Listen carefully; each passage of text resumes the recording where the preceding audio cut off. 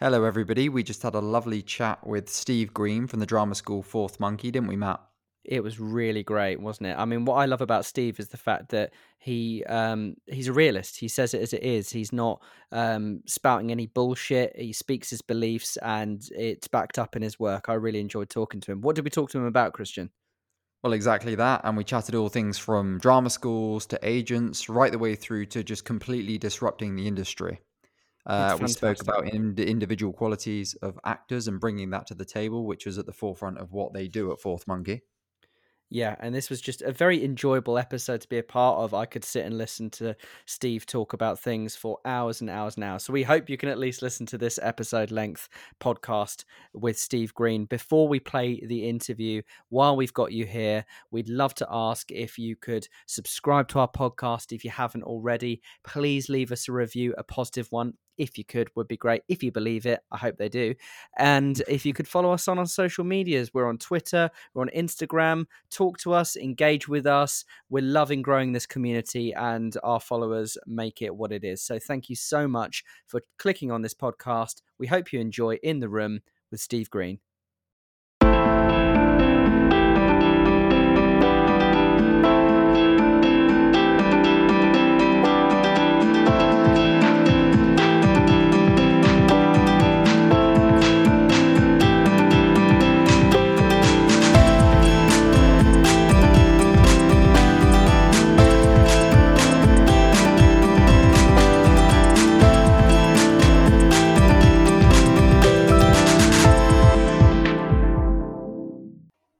Hello, Steve. How are you doing today? I'm very well, thank you, Matt. Yeah, good evening. Good evening. Good evening. How are you doing, Christian? You good? I'm very well, thank you. Fantastic. Well, we've been waiting to chat to Steve for so long, and it's fantastic to finally have this opportunity to sit down and talk to you about your career and really dive in deep about Fourth Monkey and all those types of things. So, thank you so much for chatting to us. Are you ready to get talking? Yeah, it's a pleasure. Thanks for having us. Let's go for it. Fantastic. So, industry transitions are something that fascinate us. How someone can go from acting to casting or directing to writing. And before we talk about Fourth Monkey, we'd love to know, what was your experience in this industry before you decided to just, set up your own drama school? Cool. It's a good question, and I guess from my point of view, that's the way the industry is now. I think everyone, is wearing and carrying more hats than they did back in the day. And I think, my time many years ago now came out of training, I guess, through a traditional route initially. Started working as an actor, doing the standard stuff, doing some really lovely work. Not necessarily doing the work you want to do always. Ended up working on camera quite a bit. Didn't really spend much time on the stage, which was a shame. That's where I wanted to be, but it's just the way it plays out, right? So that transition, then started to evolve as you do, I think, as a working, jobbing actor. You start dipping into other things, don't you? And, you find that you start doing a little bit of teaching here and there, a bit of practitioner work and facilitating in various institutions and what have you. So that was the segue for me from acting through to working in a practitioner context in drama school and training environments. And then finding myself working in an agent's office, and that was a lot of fun, and made that transition quite smoothly and felt quite comfortable in that space for a little while. It's quite interesting, so working from that side and seeing that side of the fence. And then obviously, again, back into that drama school world that you're still freelancing in and you're putting on those different hats. Just started directing more, which is something I had a real passion for when I was studying. And that then became, if I'm honest, it became my thing. I started to really enjoy directing, and started to write my own work, started to dabble in that and pick that up again. Because I think I was quite lucky for my training. I went through quite an untraditional training journey back in the day, whereby we were given the opportunity, went to Middlesex Uni and did their BA course there, which was very much about liberating creative ideas as opposed to the traditional routes. And I think that gave you that wider lens. So I think that traversing from different role to different role to sustain your professional life, it's quite natural now, and it was certainly natural for me then, and it's how we ended up where we ended up, I guess, in many ways. Wow. You've really covered a lot of the bases of the industry, haven't you, with the directing and working in casting directors' offices, and that's cool. It's been fun. Yeah. Yeah. I was going to ask about, even setting up or establishing a weekend stage school is a mammoth task these days. Where did the desire come from to found and establish your own drama school? And what did those really early stages look like? I mean, Fourth Monkey has an incredibly strong identity. Was this the case from the very genesis of the idea? It's a great question. I mean, I guess, obviously, to be sitting here talking about Fourth Monkey and exclusivity on my own is a bit unfair. And, it ain't just me. I think, obviously, Charlene Quay as our director of training and our co-founder of the school and its guys, is a massive part in this whole conversation. And I think through our lenses and the people we worked with at the start, it was about trying to, I guess, if I'm honest, we were born at a moment of anarchy, if I'm brutally honest. I think that's where we started off. It was like there is a different way of doing things. And that's not for a moment to say we believe that we're, superior in anything we think or do, but that basically there was a different way of doing stuff. I just touched on like teaching and working in drama schools back in the day, talking 20 years ago now.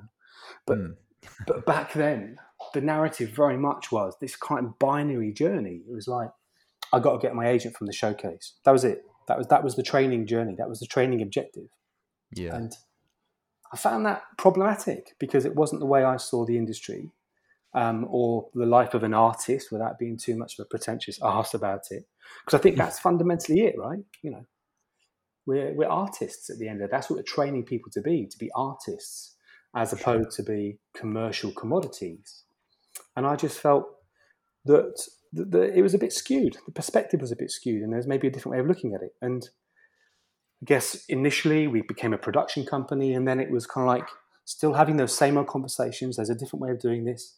And then I think at the time, it was kind of like, well, stop talking about it. Put your money where your mouth is. If you think there's a different way of doing this that could offer someone a different route or a different way of looking at this industry or a different way of training, because there was space there for it, let's actually try and do it. And slowly but surely we started to basically build that. And it caught the imagination at the time, I think, partly because, like you say, the identity was quite strong. The way we were working at the time was, and still is, very physical, very embodied, quite anarchic, like I say, in terms of the play choices we were doing as a production company. And, we were flipping genders in terms of our casting 20 years ago when that wasn't even a thing. People weren't even talking about that as an option.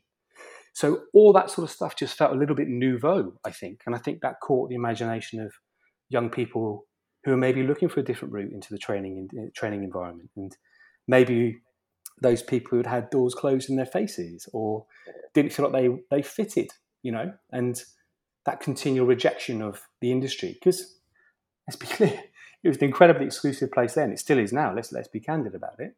Yeah. But 20 years ago, this industry was, it was profoundly exclusive. So, Stephen, I really liked what you said about the journey of the artist, and as you say, it's the only way you can say it. You don't want to sound like an arsehole, but it is the only way you can say it. And that, in my view, and a lot of other actors' views, drama schools, some of them produce a product. And to pluck a name at random, you do get a RADA actor, some people would say, and that these guys are products of their drama school. But these days, in the spaces that I engage in and the people that I talk to, more and more it's becoming seemingly more important to be part of this commercial space, to know your branding, what is your product, what do you offer, what is your USP. All these commercial phrases are becoming seemingly more and more important in the acting space. How do you connect that with the journey of the artist, as you said, without sacrificing what it means and without sacrificing your uniqueness? I think you just hit on the key word, uniqueness. I think that is the thing. Like what is you? What defines you as an artist and what defines you as a human being? I think I completely hear what you're saying about the drama school product. And again, not disparagingly mentioning any schools, but working as an agent back in the day, you would know, you'd look at the portfolio of actors coming through, the yearbook group or whatever. It's like, okay, there's an XYZ graduate, there's an XYZ graduate. There's nothing wrong with that, but you can see where they've come from and you can understand what their training is too. That's valuable. Let's not, like I say, let's not knock on their head. But I think what's more important and more interesting maybe is like you say, to start from what the individual is, because that's what the product ultimately is. It's about empowering the individual to find their true self. What is your true voice? As an actor, as an artist, as a maker, as a collaborator, all of those things. Where do you sit within this world? What stories do you want to tell? What stories do you want to be part of? Yes, sometimes you're going to have to play the commercial game, and you're going to have to lean into this particular job whereby you're playing whatever role it might be, and whatever it is that just pays the bills. You've got to do that. But then as an artist, you've got to carve your way through the industry, ticking those commercial boxes to keep all that stuff moving, but carving out that space whereby you can do and present yourself in the way you want to. And yeah, that is about understanding your casting, understanding how the industry sees you, but it starts from you understanding yourself. And that, to me, and certainly in this building, that's what our training is founded on as a principle. What is your voice? And your own authentic voice. We ain't going to RP the hell out of you. Do you know what I mean? Yeah. See what I mean? I think it's really important. Like, what is your authentic voice? I can't stand Shakespeare delivered in RP. That terrible, it's like, okay, I'm now going to slip into this Shakespeare mode. What's just happened there? That's weird, especially in the contemporary world. So how do you take up that space for yourself to understand what your career is, and make it what you want it to be? And don't apologize for that. If that means on a Monday you're teaching yoga, and on a Tuesday you're facilitating in a drama school, and then you're doing that whilst you're on tour or whatever it might be, or whilst you're doing your filming on your commercial or whatever, be you, do you. I guess. No, I don't know if that answers your question, but it does. Because I agree with you, and in the sense of RPing the shit out of things and that type of thing. I think there's so many variations within drama schools, and lots of teachers come in and teach at drama schools and aren't part of the main faculty, but a lot of the time you hear stories of being broken down to build them back up again as this new person that is like in the image of the school, as it were. And what was wrong with the person that got the place at that drama school initially? That is that same person, right? And all these attitudes, I really don't understand it. And it I think everyone can say that there are great days at drama school and bad days at drama school. I think everyone's a liar if they say it was a whole great 3 years. So I don't feel bad about saying this about my own training, that there were days where, I get told that I literally was not being myself. And what do you mean I'm not being how do you know me? It was really quite a confusing thing. So I really like what you're saying there about guiding people towards their authentic selves. I think that's really important. I'd love to ask you about getting Fourth Monkey into that drama school conversation, because if you ask the average actor or just the average person that knows a bit about drama, name 3 drama schools, they're probably going to tell you, RADA, LAMDA, Guildhall, possibly, with a few others in a similar footing. What challenges have you faced getting Fourth Monkey even into this conversation as a credible drama school for actors to train at without compromising some of your more establishment challenging ideas? Again, these questions are cracking. I think so. Our training, I guess, is built on the principle and the foundation of demystifying the bullshit. And I think staying true to that has been the challenge, in a way. I think a lot of us who work in this sector are very obsessed with our process or our philosophy, and making acting actually, again, exclusive and inaccessible by making it feel really difficult, and it be an intellectual journey somehow. And to me, fundamentally, it just absolutely goes against everything I believe, and I can speak for Charlene in that too. Being an actor fundamentally is connecting with your true, genuine self. And like you just said in regard to that whole thing about breaking the actor down to make them, bullshit. Who am I to define you? The space that I create as a training institution is a space where one hopes I give you space to find yourself, to find your, like we just said, authentic voice, to find your creative self. That's what our job is. And staying true to that is difficult. because you're pulled into like established directions by, you know, the industry of actor training. And it's established for very, very like, you know, positive reasons. I'm not going to sit here and like, you know, like I say, negatively comment on any other school. I would never do that. I think there's value and celebration in every sort of training philosophy and pedagogy within this country and indeed the wider world. But what we've tried to do is try and take the best of what the UK does, look further to the West, and try and look at other like principles that apply, you know, in the States. You know, we've got quite a Meisner philosophy here, and then look to the East too. You know, and you know, really genuinely like some of the stuff they do in France, like the Lecoq narrative. My background's quite clowny. I was lucky enough to be trained by John Wright back in the day, so my influences are quite clown-based. That sense of play in a rehearsal room, that's important. Charlene's a Meisner-trained actor. Those things to us are really straightforward and simplistic in the sense that the way that they strip away all the BS from actor training and bring it back to the individual self. But like I say, staying true to that has been difficult. Getting ourselves in that space to be viewed as credible alongside the established schools, obviously that's been challenging. But I think you do that by staying true to your philosophy, by connecting with people on a genuine human level where you possibly can. I'm not saying we're perfect, but that's always been the mission statement. When you come for an audition here, the narrative that we give to our audition team is our job today is to see everybody who comes in the room and to make sure they are genuinely seen. And I think that is our job in an actor training context every single day. And when I say that, I don't mean I see the commercial viability of an individual or I see do you know what I mean? I see the individual. And oftentimes what we're looking for in audition is far removed from what some of the other schools are looking for.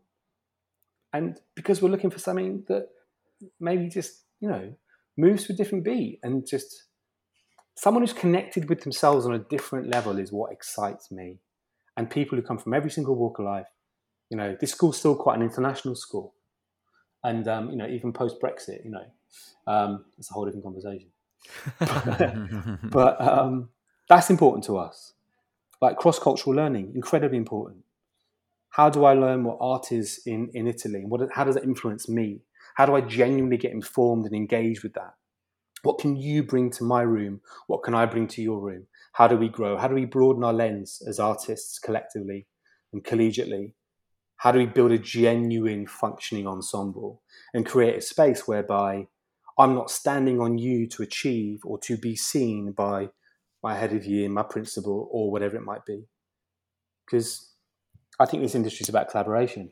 That might be really naive, but I think the more doors you open, the more opportunities you present for yourselves and indeed others. And that's what it should be about. It shouldn't be about this exclusive thing. Yeah, I couldn't agree more. And I really like what you say about looking for the actors' there's a word I can't say, their individual qualities in terms of, you know, what they're bringing to the table, rather than, because I think back to my own time at drama school and when we're doing Stanislavski and Meisner and Lee Strasberg and things like that, it can really take you off the path of just connecting with yourself and the other person in that particular moment. So I like what you were saying on that.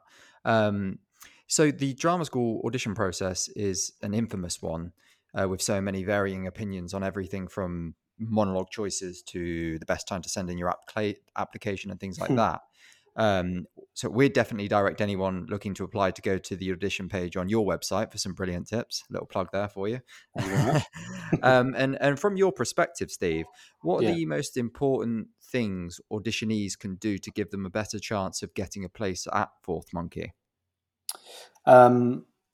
So our day, it's good question. I mean, without giving you like a stock answer, I think it's about the ability to come into the room and actually just trust that you're going to be seen and trust that you can be yourself. And we're actually looking for you to be yourself. I think one of the things I find challenging in an audition process is the well-trained or the well-prepped student.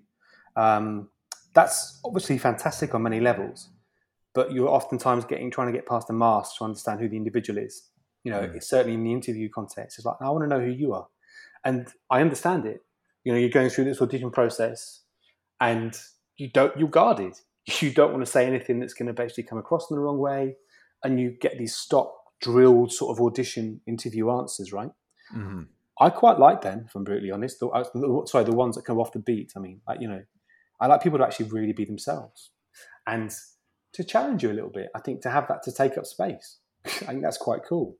But in terms of what we're looking for, our audition process for a start, we don't charge for audition. There's never been an audition fee over certainly the last 3 years, and prior to that, it was a very nominal fee. We had audition fee waivers for everybody, for everyone now. So that's a positive thing to enable people to get into the space. And when they come into the space, they'll be here for a whole day. So they're going to go and transition from an ensemble warm-up to a movement session, a voice session. They'll do some clown. They'll do some ensemble playing. They'll obviously do their speeches. They'll have a rework of their speeches. They'll have an interview. So they'll be thrown through loads of different environments. And we don't expect everyone to get all of those rooms not flying. We're not trying to get box ticks. You're going to find some of those rooms and some of those sessions challenging, right? And that's part of the gig. I think it's about coming in and not trying to get something right, just coming in and actually with an open mind, open heart for the day, and just coming in and playing for 8 hours, and just again trusting that you're enough. It sounds so simple, doesn't it? Because we've all heard it a million times. But just prepare well, have your speeches ready to be reworked, and just come in and be open-minded and come in and work with an ensemble mentality. And that's what I think really identifies the Fourth Monkey student, a sense of, an understanding of what ensemble means. And everyone has a different interpretation of that word, obviously, but something, the word means something to them. Yeah, I really like that, Steve. And just even shout out again the fact that you don't charge audition fees, because if you're able to do that with Fourth Monkey and still be a financially viable business, then I frankly think there is absolutely no excuse for some of the ancient drama schools that have been around for however many years. I don't understand why you have to charge £80. Anyway, we'll move on to the next question, but just have to applaud you for that. Talk about that. We could talk about that for hours. Thank you. I appreciate it. But I think that needs to be rightly praised. This is quite a long question because we're quoting your website, but I think it's important. We've mentioned already, and you've spoken about how strong an identity Fourth Monkey has, and I think your mission statement on your website sums it up perfectly. So I'm just going to read it out as wrote. Our mission and vision for Fourth Monkey as a drama school, arts organisation and registered charity is to challenge the status quo and interrogate what has gone before through inclusive, dynamic actor training programs, free audition days and outreach workshops for students and young people, plus collaborations with other like-minded arts organisations and charities. I mean, we really love that. And the question following it is, do you think challenging the status quo is essential for the creative industry moving forward? And how does an individual, not an organisation, behave in that way without risking compromising their career, as you're often told by people to play the game? Great question. I think, challenging the status quo is essential. Is simple, straight answer to that question. I think it doesn't necessarily mean, like I say, with anarchy, I think with age comes a maturity and more reflection and a more reflective approach to change, right? And I think that's important. But I think we have to continually interrogate what this industry is, what it's about, what it's there for, and how it can be improved. And I think for too many years, and I've been part of this because I was in it, I've worked in it for a number of years, but for too long, it's sat in a very complacent place. And I think that's been to its detriment. And I think the work that's been produced as a consequence has been to its detriment. And I think if you look at the times we live in now, obviously just coming through this pandemic, we're not through it yet, are we? Let's be brutally honest. But this is a moment when you look back through history. Obviously, I'm not preaching here at all, and certainly not to the preaching to the converted. Most certainly, like art comes out of challenges, right? Those times in history whereby things ain't going quite the way we think they should, or whereby things are being challenged in a different way, or whatever. That's when real art is challenged, whether that be politically, socially, economically. That's when real art appears, and art serves what I think its purpose is, to actually create debate, create conversation, dialogue, and fundamentally change. I think that's what art was there for, in my opinion. It's to challenge society's ills. And I think as those of us working in the industry, I think it's our responsibility to do that. And we don't need to do it by we're offending people, upsetting people, agitating. But I think as individuals, there's a responsibility to take up whatever space we feel we're entitled to take up, and to allow space to those who don't have that space. I think that's our collective responsibility. Mm-hmm. I'm saying that as a white middle-aged male. Like, how do I support someone else to take the space that is owed them? How do I not occupy the space they're entitled to have? Do you know what I mean? Yeah. And I think that challenge, for want of a better turn of phrase, is incredibly important. If it's done with sensitivity and it's done with integrity, I don't think you do compromise yourself.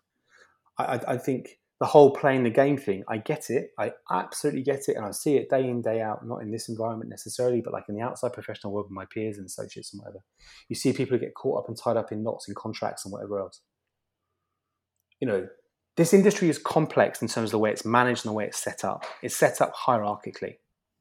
And there was always the thing back in the day, my day, or be careful how you do this, that, or the other, you'll be blacklisted by equity and you won't work, right?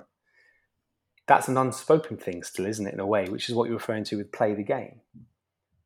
But I think trying to be constructive in my language as opposed to rambling on, it's about challenging when we see things that we don't feel are right in a constructive and professional manner.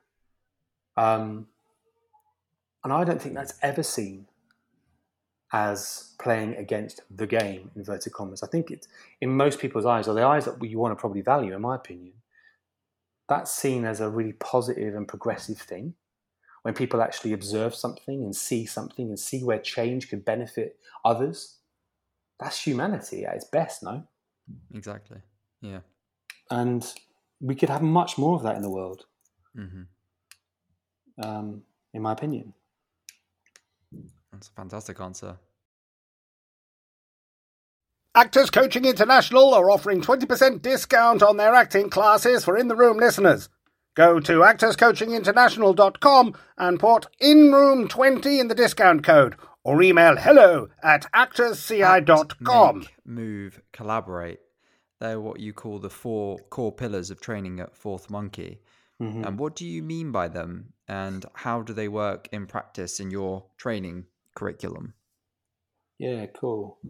Well, we work in a very integrated way. So those 4 pillars, I guess, the objective is for us to create, again, back to that word, artists who have the sustainability to traverse the industry and all of its different forms.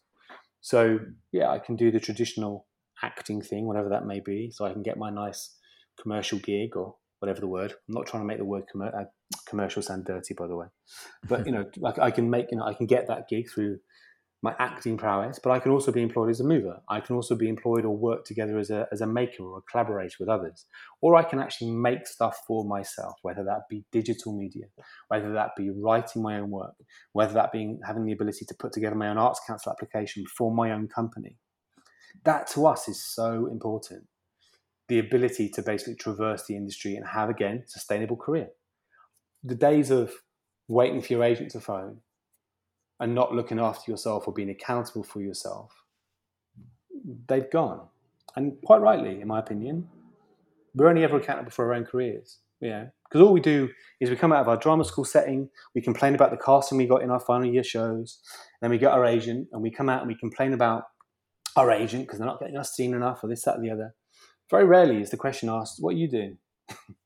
And I don't mean that in a challenging way, but it's a really pertinent question. How are you taking accountability for your own career and your own life?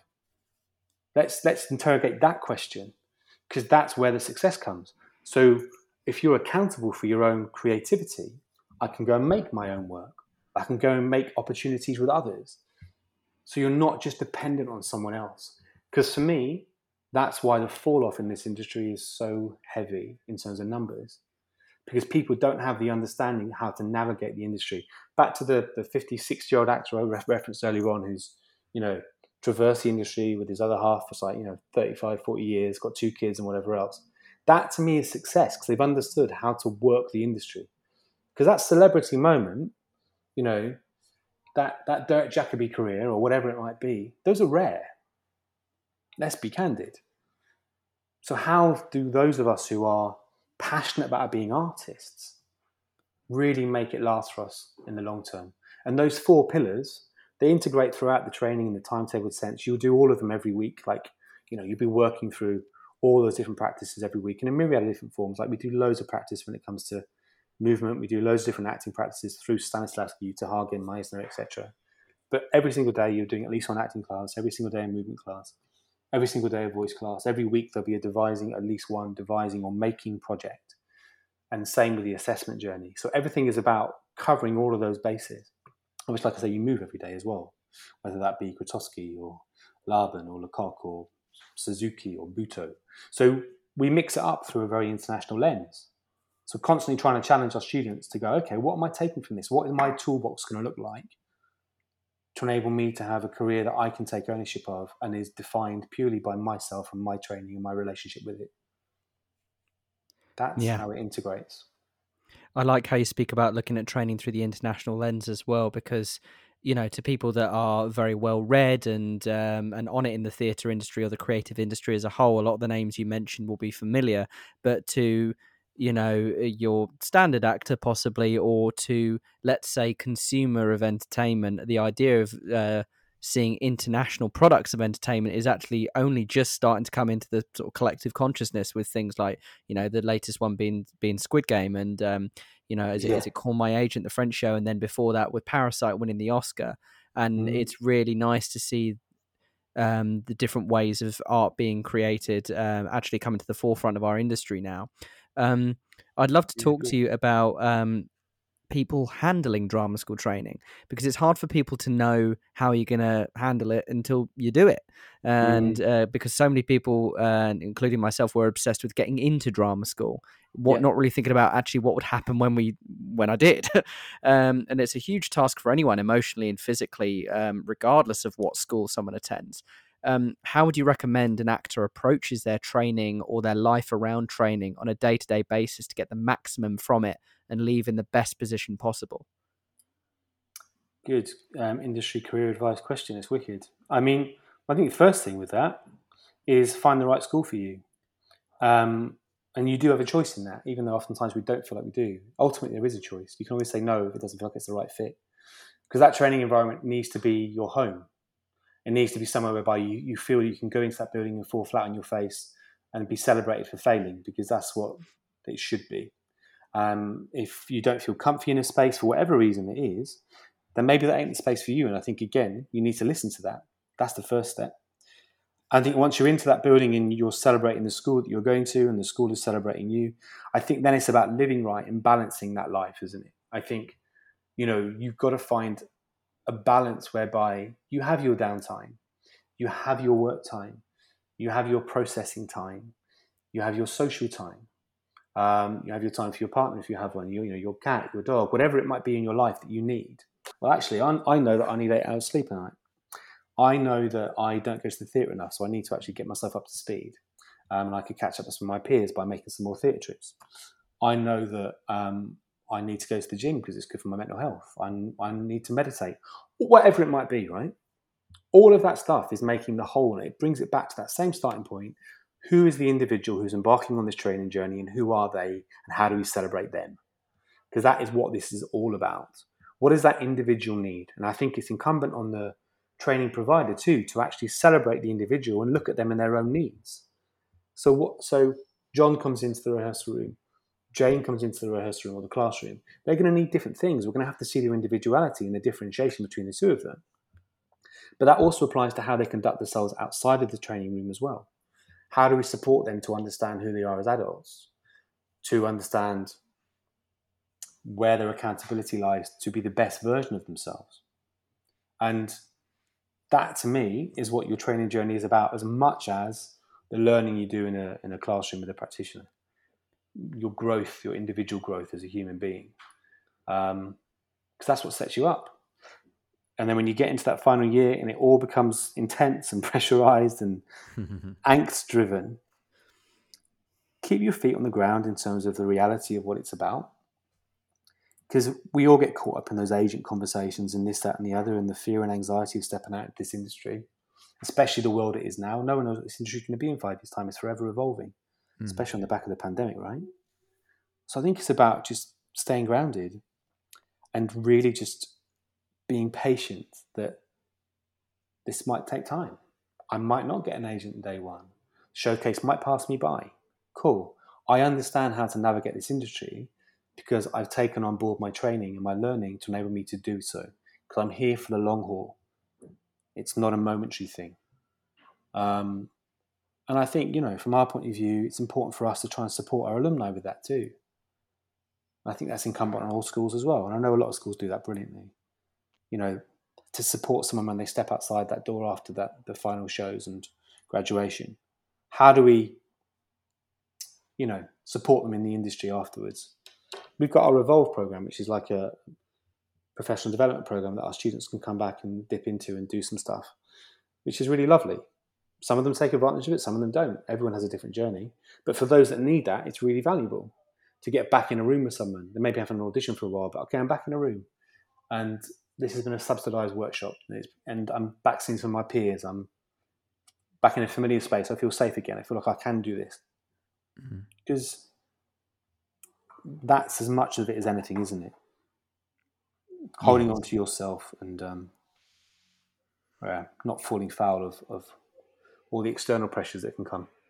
Yeah, you spoke a bit about pressures there and the all-important third year, and when you get to that point and trying to get that agent. Just a quick question really on that. What advice do you give to your students that don't get the agent? Because that can be really devastating at the time for a third-year student. Just what we've just touched on, really, like to understand how else you can navigate it, and to understand there is a different way, because there is. What specific things do you mean when you say what advice would you give to navigate? Well, okay, so how do we plot our journey when we finish this, when we finish the training? So maybe it's about us going off and making some work with some of my peers. Maybe it's about following that pursuit. Maybe it's about trying to get some short films on my portfolio. Maybe it's about just engaging with being in a workshop room and practicing in front of potential casting directors at workshops and whatever else. But i.e. stepping into the industry and still feeling like an actor and like an artist, as opposed to feeling invalidated because you haven't got an agent. The agent doesn't validate your talent. The agent just makes that transition easier. And sometimes those that leave with an agent are those that have the slowest journey. Sometimes those that have to navigate the industry from that starting point of being on their own and only supported by their peers, those are the ones who really understand how it works. Those are the ones who engage and invest in what it is. And in the simplest sense, do something every single day that reminds you that you're an actor. Doesn't matter where you're working or what you're doing to pay your bills. Every day, whatever it is, submissions on Spotlight or whatnot, yoga class, whatever. Do you know what I mean? Yeah. That it's about being proactive and staying in the game and not feeling like straight away at the start of the race you're out of the race. Sure. Does that answer the question? Yeah, no, it definitely does. I think it's really key to highlight that there's plenty of things that actors can be doing if they have an agent or if they don't have an agent. So you've got to be in a room. I mean, like the British mentality to me has always been flawed in the sense of it happens in the room, doesn't it? Like I've done my voice class, now I'm going to go into my acting class. Never the twain shall meet. That's a classic thing in a training environment. How do I get them to go? And then it happens when you step outside. I've now done my training. I'm now an actor. Okay, cool. What do dancers do? Dancers go back to the bar every single day, right? If you're a ballet dancer. And I think a dancer's discipline and an actor is a gift. And I think that's what I would encourage any actor to try and take on, that same discipline and application to their craft, although I hate that word. Application to themselves. You know what I mean? Yeah. keep practicing. Lovely. I agree with you. I think sometimes, speaking as a currently unemployed actor, we almost wear it like a badge of honor, like being an unemployed actor is the job. Yeah. Almost mentally, do you know what I mean? And that that waiting for the email or phone. Like I think I am a productive individual and I am doing things, but there's always that voice in your head that goes, "You're an unemployed actor. You just wait." It's that little gremlin on your shoulder. We got one more prepared question before we move on to the rapid fire section, and it feels like we're on the cusp of big changes when it comes to drama school training. And Fourth Monkey are obviously one of the main innovators in that space. What changes do you hope to see in the future for actors training? I know I've rambled some of these answers, so I'm going to try and be a bit more concise. A genuinely inclusive space. I mean, it sounds really trite, but like a genuinely inclusive space. A space where everyone has equity. Training environment should be a space that celebrates difference, in my opinion, because that's where art is born. In different opinions, different perspectives, etc. So a space that celebrates difference, whatever that may be. And I'd like to think we're moving towards that in some way, shape or form. I think we're a million miles away from where we should be. But I think, for me, that's incredibly important. And from that celebration of difference and individuality, there's the key word, individuality, we end up with much more individual journeys, and we end up creating artists as opposed to machines. You referred earlier on to, the actor, they're XYZ trained. I think we need to eradicate that.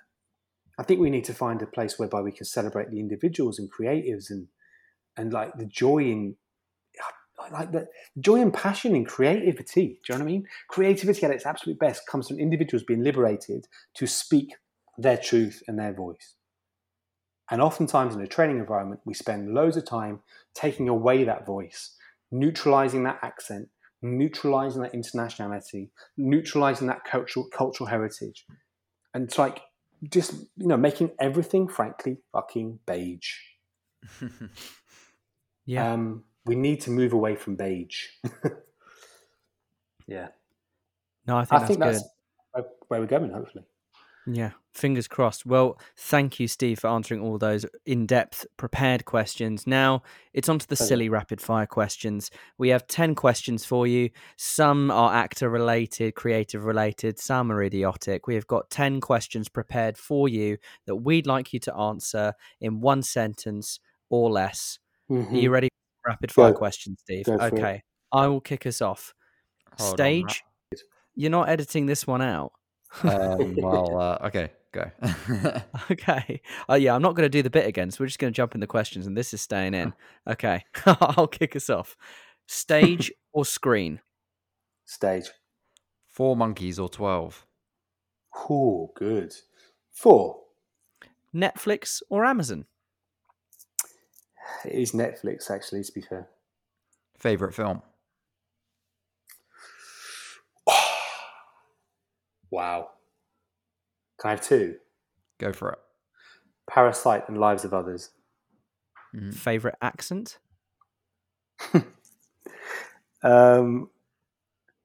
Essex. Non-fiction or fiction? Non-fiction, actually. Would you rather listen to the In the Room podcast or the Joe Rogan Experience? The In Room podcast, obviously. Duh. Silly question. Singing class for actors, yes or no? Oh, that's an interesting one. I think no, It's really okay. You wish no. Yeah. I'm kind of I'm kind of on the edge of no on that one, to be honest. I see its value, but yeah, I'm kind of a no in a sense. You've just become Christian's best friend in the whole world. Right. I'm talking about individual singing classes. Do you know what I mean? It's like, I think there's value outside of the classroom. Ensemble singing, brilliant, wicked. But I just, anyway. Yeah. Okay. Is drama school a must? No. Controversial. Are agents essential for actors? Again, I'm going to say no. It's a double no to finish. Thank you so much, Steve. It's been an absolute pleasure talking to you this evening. I feel like what I've really liked about you is you're a realist and you say it as it is and you stick by your guns. And I just respect that. And what you're doing with Fourth Monkey is so exciting. It's been brilliant to talk to you. Christian, have you had fun as well? Amazing. Thank you, Steve. And I'm glad we agree on the singing classes. I might get told off for that later, but yeah, thank you. Do you have a singing tutor at Fourth Monkey that's going to... Well, there may be a load of people who come after me with that particular one. Yeah, you never know. Fantastic. Have a lovely rest of your day, Steve. It's been a pleasure. Thank you. You too. Take care, guys. Thank you very much.